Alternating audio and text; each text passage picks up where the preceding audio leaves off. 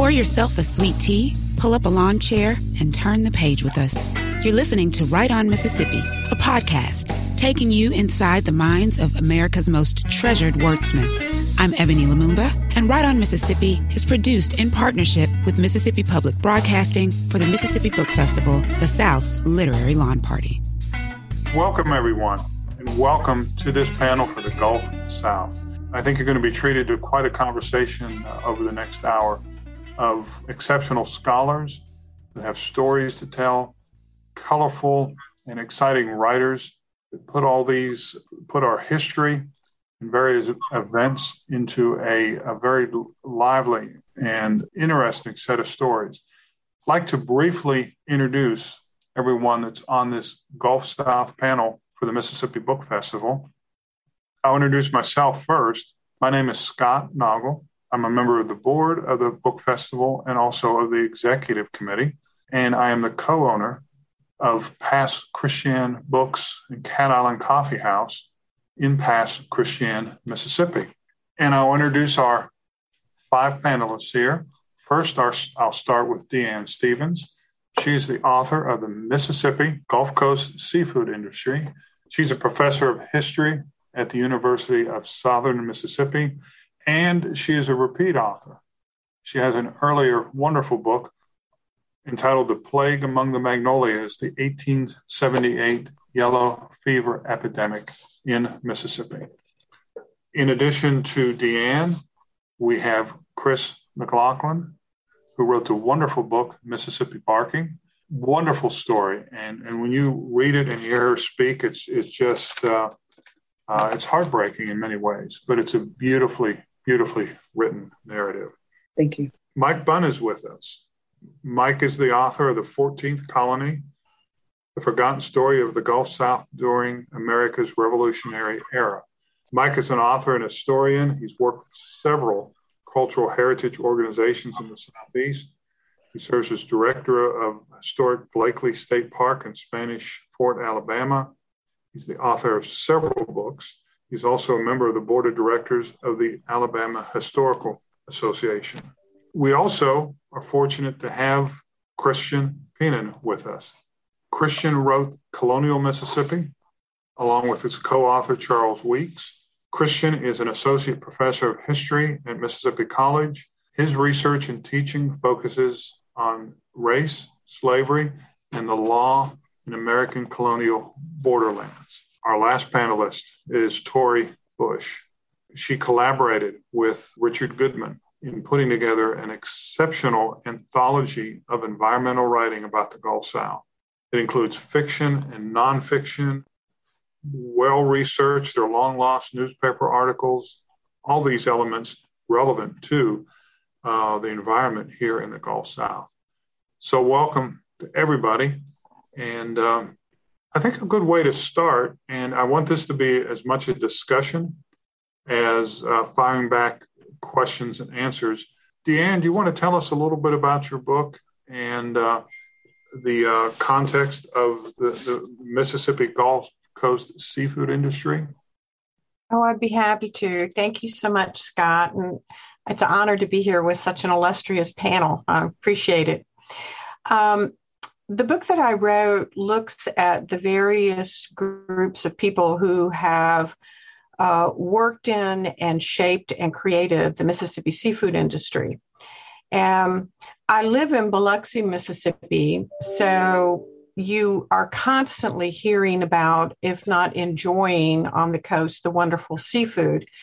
And I had for years listened to people who worked on the boats or who owned small processing companies or even ice houses talk about the life of their forefathers and foremothers who had worked in the industry.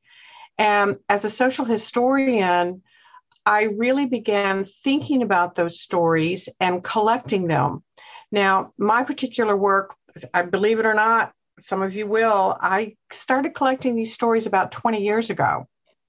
And many of the people whom I was fortunate enough to speak to have since passed on. And I was just so honored to have their stories about when they either went out on their ships and harvested the oysters, or they seined and trawled for the shrimp, or whatever they did. So it just seemed to me that during COVID, it was the time when I could spend to put these stories together and to begin working on this. And it was something that I felt compelled to do, not only because it's a rich history of the seafood industry all the way from Bay St. Louis over to Pascagoula, but I felt honor bound to tell the stories for the families and for the people whom I had interviewed. That this history that I had here in my office, it simply needed to be told. And this was the impetus that I used to write the book. And that was a perfect overview of your book. And I'm going to use that to segue in asking Christian a two-pronged question. Christian, if you could give us an overview of colonial Mississippi, a borrowed land, then also maybe comment on how important that early availability of seafood and the natural resources of the Gulf were to the early years here on several centuries ago in the Gulf South. Yes, sure. Thank you for having me. Thanks for organizing all of this. And the book is sort of, it's part of the Heritage of Mississippi series, sort of directed at a general audience. And so Charles and I culled, all the existing literature to kind of come up with a composite of what we so far know from other historians and some primary research on our part about the region. And the book essentially is trying to chronicle the almost impossible story that is behind what we now know geographically as the state of Mississippi. So we're having to engage the French, the Spanish, the English, the Americans, and we're having to do so at the same time. So for example, while parts of Mississippi were English, other parts were still Spanish. So to kind of come up with a coherent storyline that's digestible and that makes sense easily without having to rely on too much scholarship and to be too specifically academic was a challenge, I think, for us. And then in terms of seafood, I must confess that we do not necessarily focus on seafood as much. However, if you read the story of particularly the early region in itself, I mean, most people survived on either game and or seafood because just from research, I just know when people tried to settle the area of the coast in New Orleans, they had the crops that they brought from Europe were rotting in the field. Because of the sand and the humidity and the weather, they couldn't establish, their wheat and cereal-based diets as they know. So through trade and through their own harvesting and fishing techniques, they had to survive with the local modalities, a lot of which was seafood. Mike, I'd like to ask you next to give an overview of your book, The 14th Colony, The Forgotten Story of the Gulf South During America's Revolution Era. But I also then want to ask a second question to you. It's a point that Christian made that I think if you would speak to. Christian speaks to history. You deal with history, both of you. And Mike, would you speak to the point that you've written an eminently readable story? From start to finish, you're telling a story. I'm not going to use the word novel because we're dealing with facts and we're dealing with people in history. But, and I might even come back to Christian and ask this question later, how did you turn it into such a readable, interesting narrative with living, breathing people, basing it all on history, research, facts? If you could respond after you give an overview of your book. Thanks, Scott. My book is essentially about the British colony of West Florida, which embraced most of what we know now as the Gulf Coast of Louisiana, Mississippi, Alabama, and Northwest Florida. It was a British colony from 1763 until it was overtaken by the Spanish during the Revolutionary War. And we're familiar with the fact on the Gulf Coast, at least, that there is a colonial heritage, a pretty rich colonial heritage in the region. But I found that so many people, myself included, when I started the research, was a little bit hazy about how those time periods were divided, and what that meant to say it was under British dominion versus Spanish, when all that occurred and why. And the more I got into the topic of colonial history in general on the Gulf Coast, the more I realized that there was a story unto itself on just talking about the British dominion on the Gulf Coast. And so what the book is a simple overview history for the general reader, explaining what was the colony of British West Florida, who was there, why did they go there, what were they doing, and how did it ultimately transition to Spanish ownership. So I've just tried to make it a narrative history that it explores a forgotten or overlooked chapter of the Gulf Coast, really rich history. And as far as how do I make it a compelling story, that's a difficult question to answer. All I can say is that when I research and I gather all the facts that I have, and I try any topic I write, I try to literally canvas everything that's been written on it if I can. Now, sometimes there's some topics you can't do that, but for this I could. And what I wanted to do is lay out all the facts. And then I realized that you had so many compelling people and stories, and I wanted to interject a little bit of life into it to make it a real human story, because that's what it was. And when you're familiar enough with material, sometimes you have the luxury of doing that. It's a history book, but it's a history book that has a story and a narrative and lead characters and pivotal events.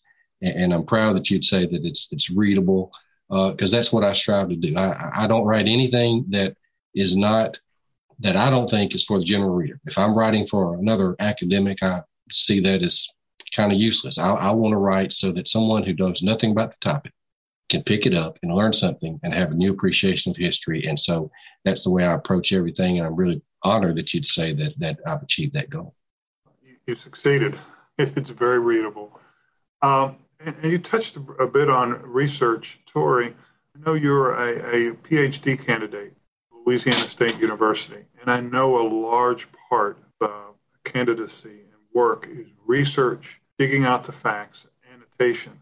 I thought one of the many strong points of your anthology, outside of the point that there's so much in it, fiction, nonfiction, newspapers, letters, is the fact that you had to dig all this stuff out, research, and you give a brief introduction to each piece you use.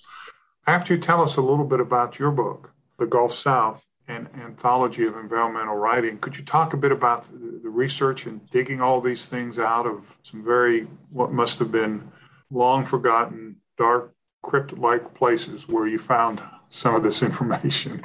Thanks so much, Scott. And thanks so much to the Mississippi Book Festival for having me. I'm really happy to talk about this book. I co-edited with Richard Goodman. So The Gulf South is an anthology of environmental writing approximately from 1900, even though we have a couple texts from the very late 1800s to what we say is today, but really what that means is like 2018 when we sort of finished our publication process and we're submitting our manuscript, maybe 2019.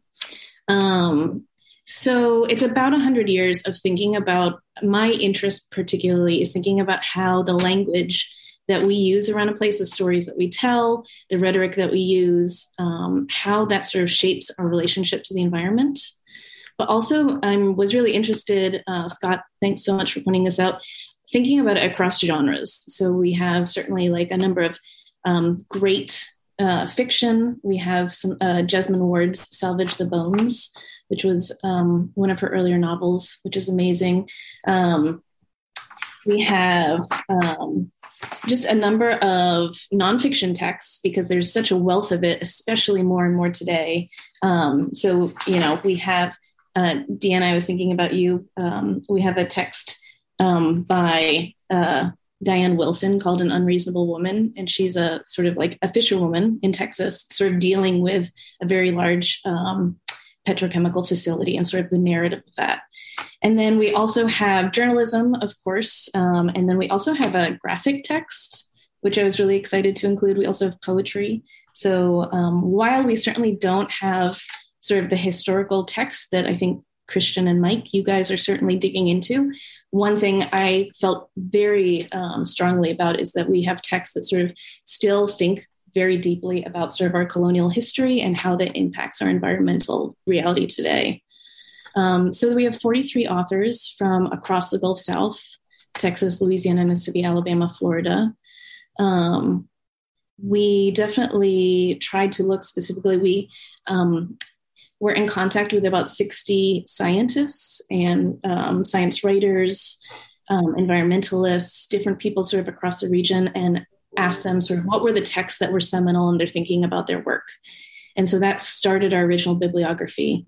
And from that, I think we had about 300 texts, and from that we added even more. So I think we had at one point a bibliography of more than 400 texts that we sort of culled down and curated, trying to pick and choose. The real work of an anthology is picking and choosing the text to include, because there are always so many great texts, and we have such a wealth of both writerly history as well as environmental history in our region. And so really thinking about including diverse topics from, I'm here in New Orleans, so we think a lot about land loss, but also,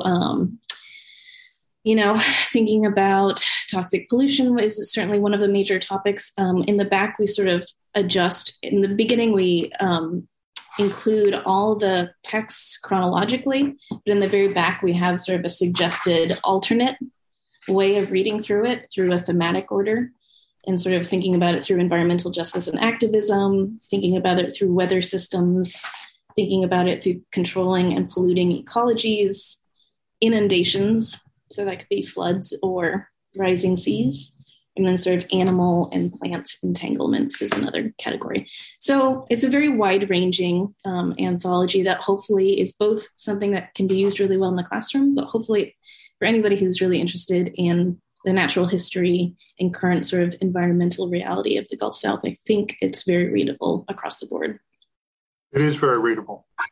You say classroom, that's a good thing. I flinched a little bit, but I can tell you any bookstore that puts this in the front of their bookstore will continually sell copies of it because of its scope and its breadth. I had wandered into your bookstore and saw it there, and I wanted to thank you for that.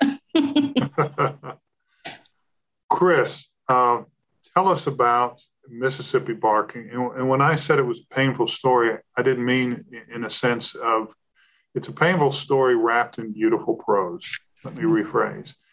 It was clear to me when I read it that you worked very, very hard to tell a story, but to put the reader in the place, in the space where you were, and describe the surroundings. So if you would, take us back to the beginning. Tell us about Mississippi Barking and how it came to be, and then how you evolved as a writer through the process. Well, thanks, Scott. I feel really honored to be here. I'm definitely the freshman in this class, and everyone's got a kind of professorial background, and I've got a bedroom with a cat on the bed. So anyway, Mississippi Barking, the effort started simply with a phone call from my sister in mid-September of 2005 when she was in New Orleans breaking down doors to get animals out of homes where animals had where people had to leave their animals behind. And that phone call led to an email, which led to another email to people, one woman in Mississippi, one woman in Florida, and New York Fire Department lieutenant and his wife.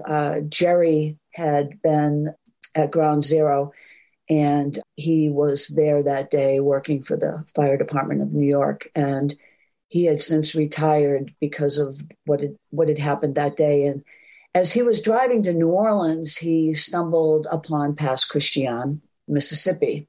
And my focus became Mississippi because it seemingly was not the focus of pretty much anyone else. It wasn't the focus of the media. It wasn't the focus of our political leaders. It wasn't the focus of people that wanted to help with relief and rescue work. And I ended up I ended up going down to Mississippi, literally in an SUV, a borrowed SUV, with a big box of milk bones and some canned Starbucks and a first aid kit and a sleeping bag. And I went to the Waveland Animal Shelter.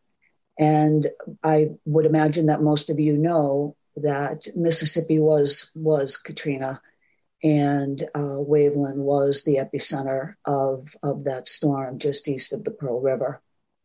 And I found it really interesting I was reading a magazine today, and it was talking about how towns really towns south of New Orleans were literally wiped away, and that this was far worse than Katrina. And I thought, that's exactly what happened to the Mississippi Gulf Coast in 2005. And Waveland lost 87% of their buildings.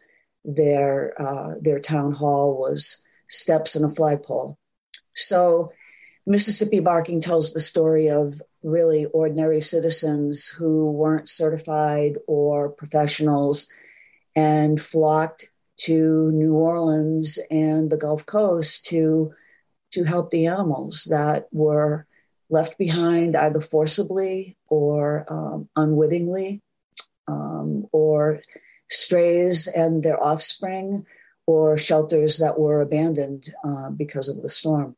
So my book tells the story of, just a group of everyday people, myself included, who went down there and tried to affect some change.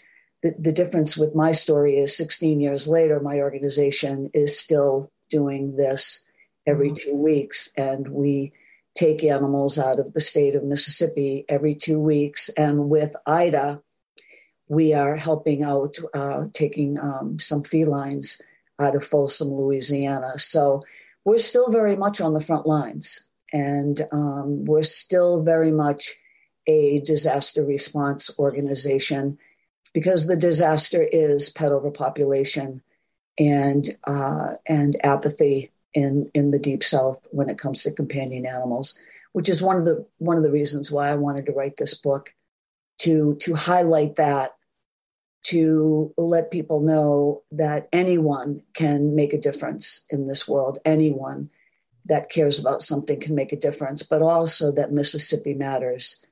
And Mississippi cannot be forgotten in this crisis that happened, 16 years ago. So I kind of take it personally, even though I'm a Yankee, and I consider Mississippi a second home, and I take it very personally and feel like a voice, an advocate for the state and for the animals and the people.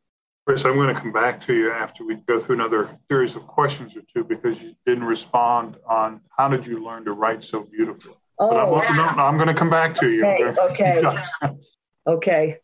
I want to ask Christian, what was so intriguing to me, anytime I read a book that goes so far back in history, and I make the assumption that the records and the source materials have got to be scarce, and that you have to dig them out of some very unique places. Can you tell us or explain for us where you may have found or how you researched and some of the unique places potentially that you found some things that were relevant to your book and your story?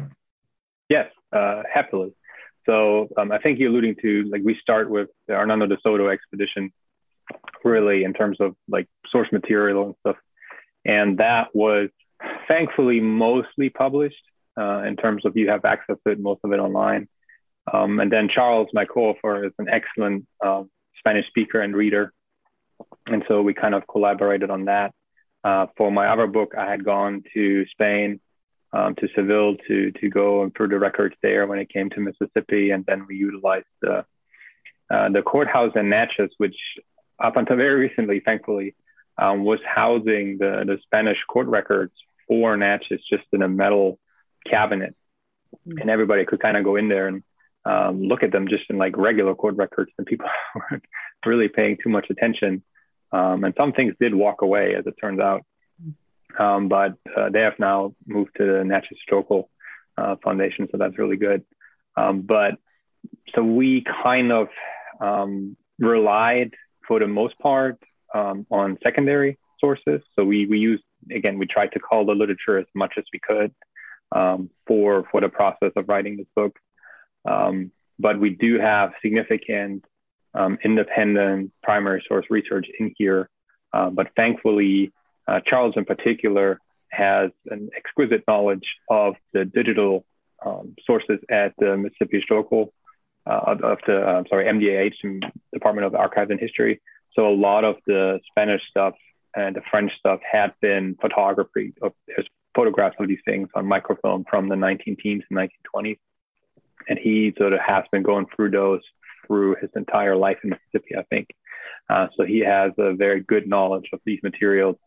And then I could chip in with some stuff that I had collected in Seville. And as I went to places like Washington and to Baton Rouge to LSU and to Texas and places sort of around the Southeast, trying to just piece together what we could. But I mean, for DeSoto, that's really neither of our forte. So that was largely secondary literature. And then as we got to the French settling Mississippi in the really the river region in the 1690s and early 18th century, that's when we really started hitting some primary sources. Deanne, I don't know if your research took you to Spain or not. One of the things that struck me about your book is there, within the seafood industry and the history of the coast, there's such a almost consistent, every other decade or so, an influx of new culture. As we sit here today, we know during the 70s and 80s, we have many join us from Vietnam, the Vietnamese. But as you had to tell the story of the seafood industry, you're often dealing with cultures and immigrants who come to us and don't either have or keep good written records. Going back as far even though you're focused for the large part within the 20th century, there's an African American, there's a Native American, there's a heavy Italian. Not all keep good written records. How did you pull the story or piece it together when there wasn't always written records and maybe you had to rely on oral histories? This is a really interesting, as my colleagues are sharing, as historians and writers, we also become quite good detectives. And court cases, I used several court cases in my research because, as you state, I look at a wave after wave of immigrants. I start with the people who lived here on the coast, and then I go from there all the way up to modern times with the Hispanic communities that are coming in and settling on the coast and working in the seafood industry. The workers whom I deal with in the book oftentimes were marginalized in society, and as you point out, oftentimes simply didn't have the tools or the resources to record their stories. But their stories do appear, and you have to kind of slide in backwards in many instances, particularly in newspapers that are recording people's reaction, local reactions, and in court cases. I found in my research that oftentimes arrest records were very detailed in describing where the person was from, what was the fine, to whom was the person released. And that was instrumental in my research. And many of the local churches, particularly Catholic churches, also kept very good records that I could use. Many of the immigrants coming in were of the Catholic faith, and local churches up and down the coast often recorded the stories, particularly with baptisms and occasionally marriages. I didn't get to Spain, but I did get to Baltimore. Baltimore has a wonderful, wonderful collection with the Polish community. And again, church records were instrumental and newspapers were instrumental. And like many of my colleagues, there simply was not books on this subject. There were books around the subject. a lot of them dealt with perhaps one. There were some books dealing with very ethnicities in Mississippi, but not specifically those that worked in the seafood industry. So it really was some of those non-traditional sources that it's fun to use, but that we often use as historians when we're putting this story together. I was really pleased with the outcome. The book is part of coming out of LSU, the Third Coast series. And, it nestles in beautifully with all of our books and telling, and I think you all are bringing it up so well, this part of Mississippi and often Mississippi in general, it's just that land in between. And this is one of the ways I think that we're really highlighting the history of the region and the rich fabric of the region that has created it what it is today. Mike, when you were researching, did you come across anything that surprised you in your work? What's evident in your book, 14th Colony, The Forgotten Story of Gulf South During America's Revolutionary Era. I'm going to keep saying the book titles as many times as I can, by the way, doing this. You have a very even level approach. You present the story, the facts, and melded them very well into an exceptionally readable narrative. But as you were researching, did you come across anything that either startled you or you thought, oh, I don't know if I can put that in a book? I came across some things that surprised me. For those who are interested in colonial history, like Christian, and I'm enjoying reading his book right now, I found that there are some basic assumptions we have about the time period that I was researching that when you got into it and you really looked at it, it didn't really play out the way that the quick overview histories of the United States may suggest. There's some basics like the fact that the colony of British West Florida is usually, if it's mentioned at all, is mentioned as some sort of inconsequential fringe outpost that was just allowed to languish, and the British weren't real serious about it. But they endeavored to create a true colony, and they devoted a lot of resources to do such things as divert the course of the Mississippi River into the colony, for one.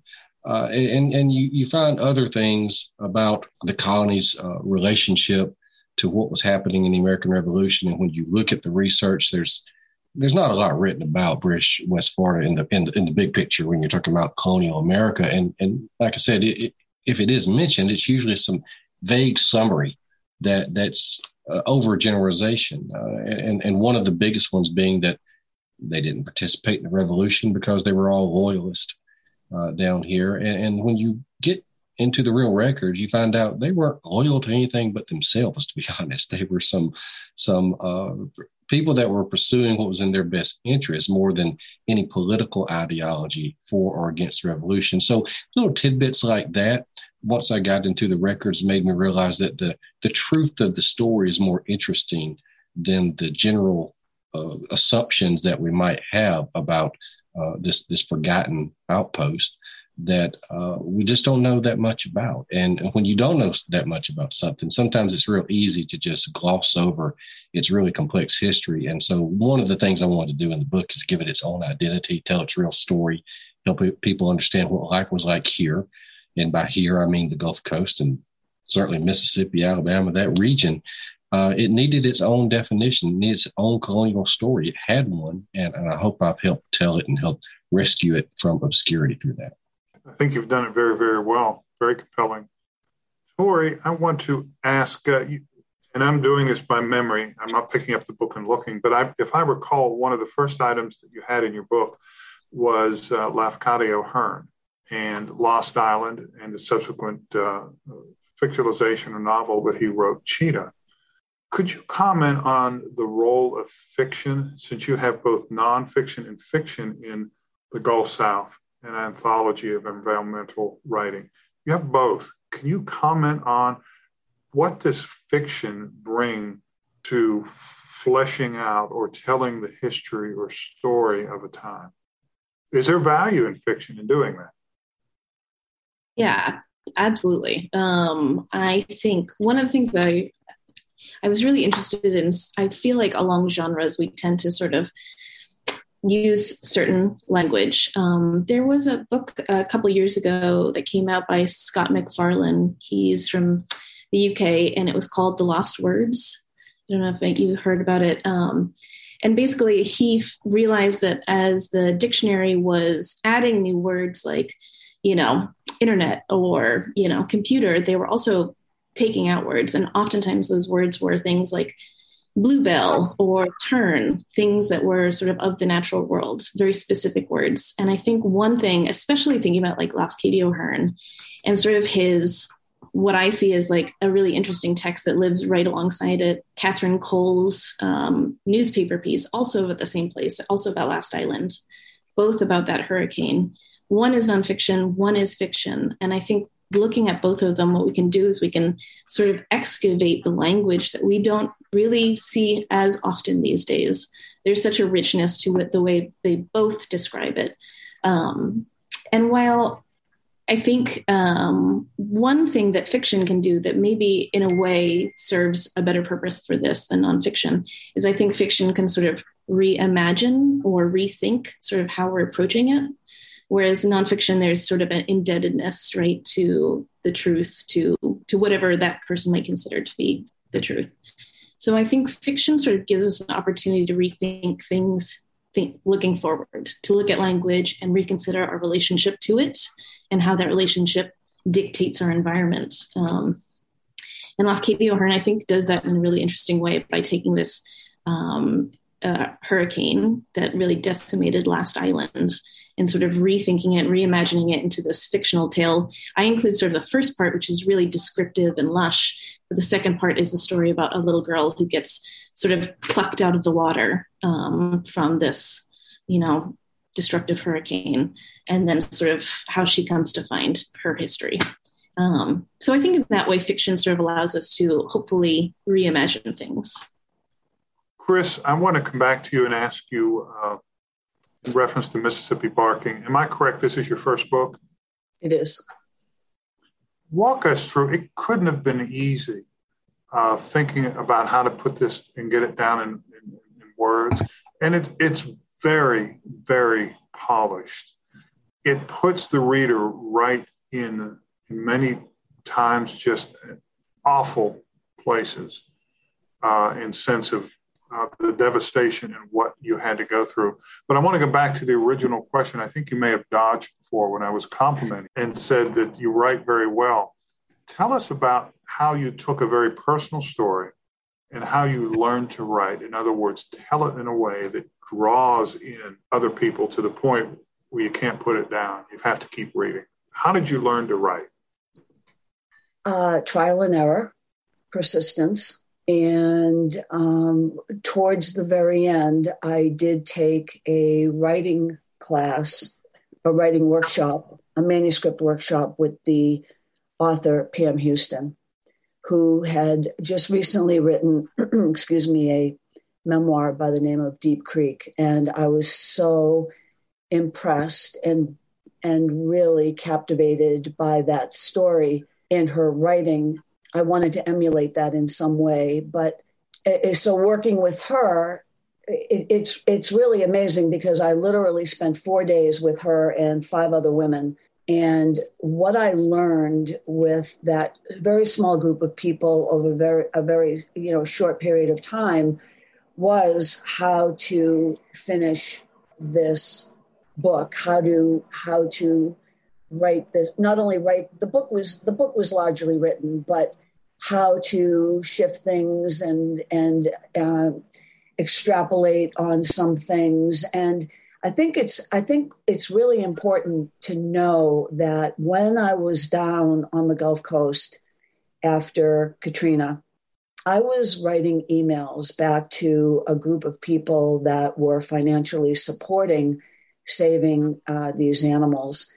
So I had 50 pages of emails that I had written over the course of really the first year, primarily the first year, that had, conversations and people I met and places I had gone and things I had done. So I didn't have to rely a lot on memory to recreate scenes or dialogue. I had the written record. And when I was writing those emails, it wasn't ever my intent that I was going to put it to a book. But as time went on, I realized that it was really a story that had to be told, although I wasn't convinced that I was the one that was to tell it. And I had to go through quite a bit of self-doubt and absolute terror. And a lot of people saying, you need to write this book, you can write this book, go and write the book. So I tried to write a book that I would want to read. And being a voracious reader, I am captivated by those stories that I just can't possibly put down, where there's tension and beauty and desolation and despair. And that's what I wanted to do. That's what I hope to achieve. I hope that answered your question that time. You did. Oh, good. You achieved a beautiful, beautiful, essential story. Thank you. Christian, could you speak to the point a bit? You worked with a collaborator, Charles Weeks, or if co-author is the right term.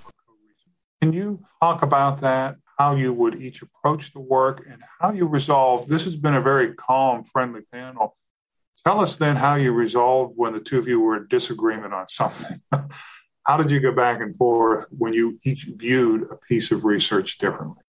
Well, this is where Charles really took the lead. So we met years ago, I think, when I gave the first presentation of my book for the Mississippi Department of Arts and History, so 2010, a long time ago. And he sort of kept in touch. I kept in touch, and he kept saying, like, you got to write this book. I know about the series. You have to write this book. And I kept telling him, maybe, but I got to finish my book first. And so he kept on and on. Eventually he said, okay, we'll do it together. I'm like, oh, okay, maybe we can do this. And then lo and behold, we actually got the proposal accepted, and we took it from there. And he was the one who in many ways was like, let's finish, let's do this, which was always nice to have someone to kind of keep me on track on this particular work. And then the main difference really was, and I think it makes the book hopefully better, is that he, by training and by interest, is a ethno-historian, so a Native American historian. He looks at the colonial period, particularly from a Native American perspective. I, by training, am a historian of race and slavery, African-American history. And so I look at it from that. And so we sort of tried to figure out a way to make non-white people appear in the story of Mississippi that may not necessarily usually get attention and sort of Mike was pointing out, right, might not get attention in the main histories of the country. And so I think we had sort of disagreements about we're historians, we quibble, we like to quibble a lot. It's what we do as a profession. And so we quibbled about, I don't know, really anything from Hernando de Soto to the first Constitution, and then what to include, what not include. Usually it was very amicable, but we're also differently trained. He's a retired professional. I'm trying to survive in COVID times in college teaching. So like there's just a difference of a lot of things, but ultimately I think hopefully it makes the book more open to all readers across the spectrum, because it's a true sort of conglomerate of ideas. It was very rich narrative, and what you said is quite evident, because you do allow in other voices and other perspectives. The reality is that the story of the Gulf South was impacted by so many cultures, immigrants, visitors, that it's such a rich story that I think that the panelists here have told so well and made it so interesting. We just have a few moments left. And what I'd like to do, because I'd like each of you to have the last word, so to speak, and not to, I guess we could call this a lightning round. If you wanted to have, maybe we'll start with Deanne, and just give us a final thought or two on what you would like someone to remember or take away after reading your book. And we'll start with Deanne. Thank you. After reading about the various seafood peoples that have continued to shape the seafood industry in today's world on the Mississippi Gulf Coast, I would hope that the perseverance and resilience of their labors is what the reader learns. We go from everything to hurricanes, BP oil, Katrina that many of you all have mentioned and springboarded off. But yet, just this past Saturday, Biloxi had the Seafood Festival down on the town green. So that culture is still alive and well. And my book tells the story through the eyes of those people who created it. And that's what I'd like the takeaway to be. Well put. Mike, what are your final thoughts? Well, if I was going to have anybody take one thing away from my book, I would hope it would be that the Gulf Coast has a really compelling story and a part in America's revolutionary drama that a lot of people aren't aware of, but that history didn't happen somewhere else. That history happened here. We're part of it. We're not part of it in the same way as, say, Virginia or Massachusetts, but we're a part of it. We're a player. And we were alive and well and dynamic and growing and a battleground and a cultural crossroads and all that in America's revolutionary era, and played a little part. And I would hope people would find that intriguing and compelling, that right here on the Gulf Coast, we had a part to play. And so that's what I would hope people will take away from it. Well stated. Thank you, Mike. Tori, final thoughts from you. Yeah, I think what I would hope someone would take away from this book is, especially as the last month has, confirmed, the Gulf South continues to sort of be on the front lines of climate change and global warming. And I think this rich literary history in terms of the environment sort of illuminates sort of those slow changes that, it's like when you're the crab in the boiled water, it's hard to sort of tell as the temperature slowly changes. And I think as you read across a century of texts, we can see how our relationship has changed from sort of this idea of sort of like this loving, passive setting in which we are sort of like observing and in awe of, to now I think we sort of see writers engaging with it in terms of the environment is an active agent, and our relationship is definitely changing with it. Tori, thank you. Chris, your final thoughts.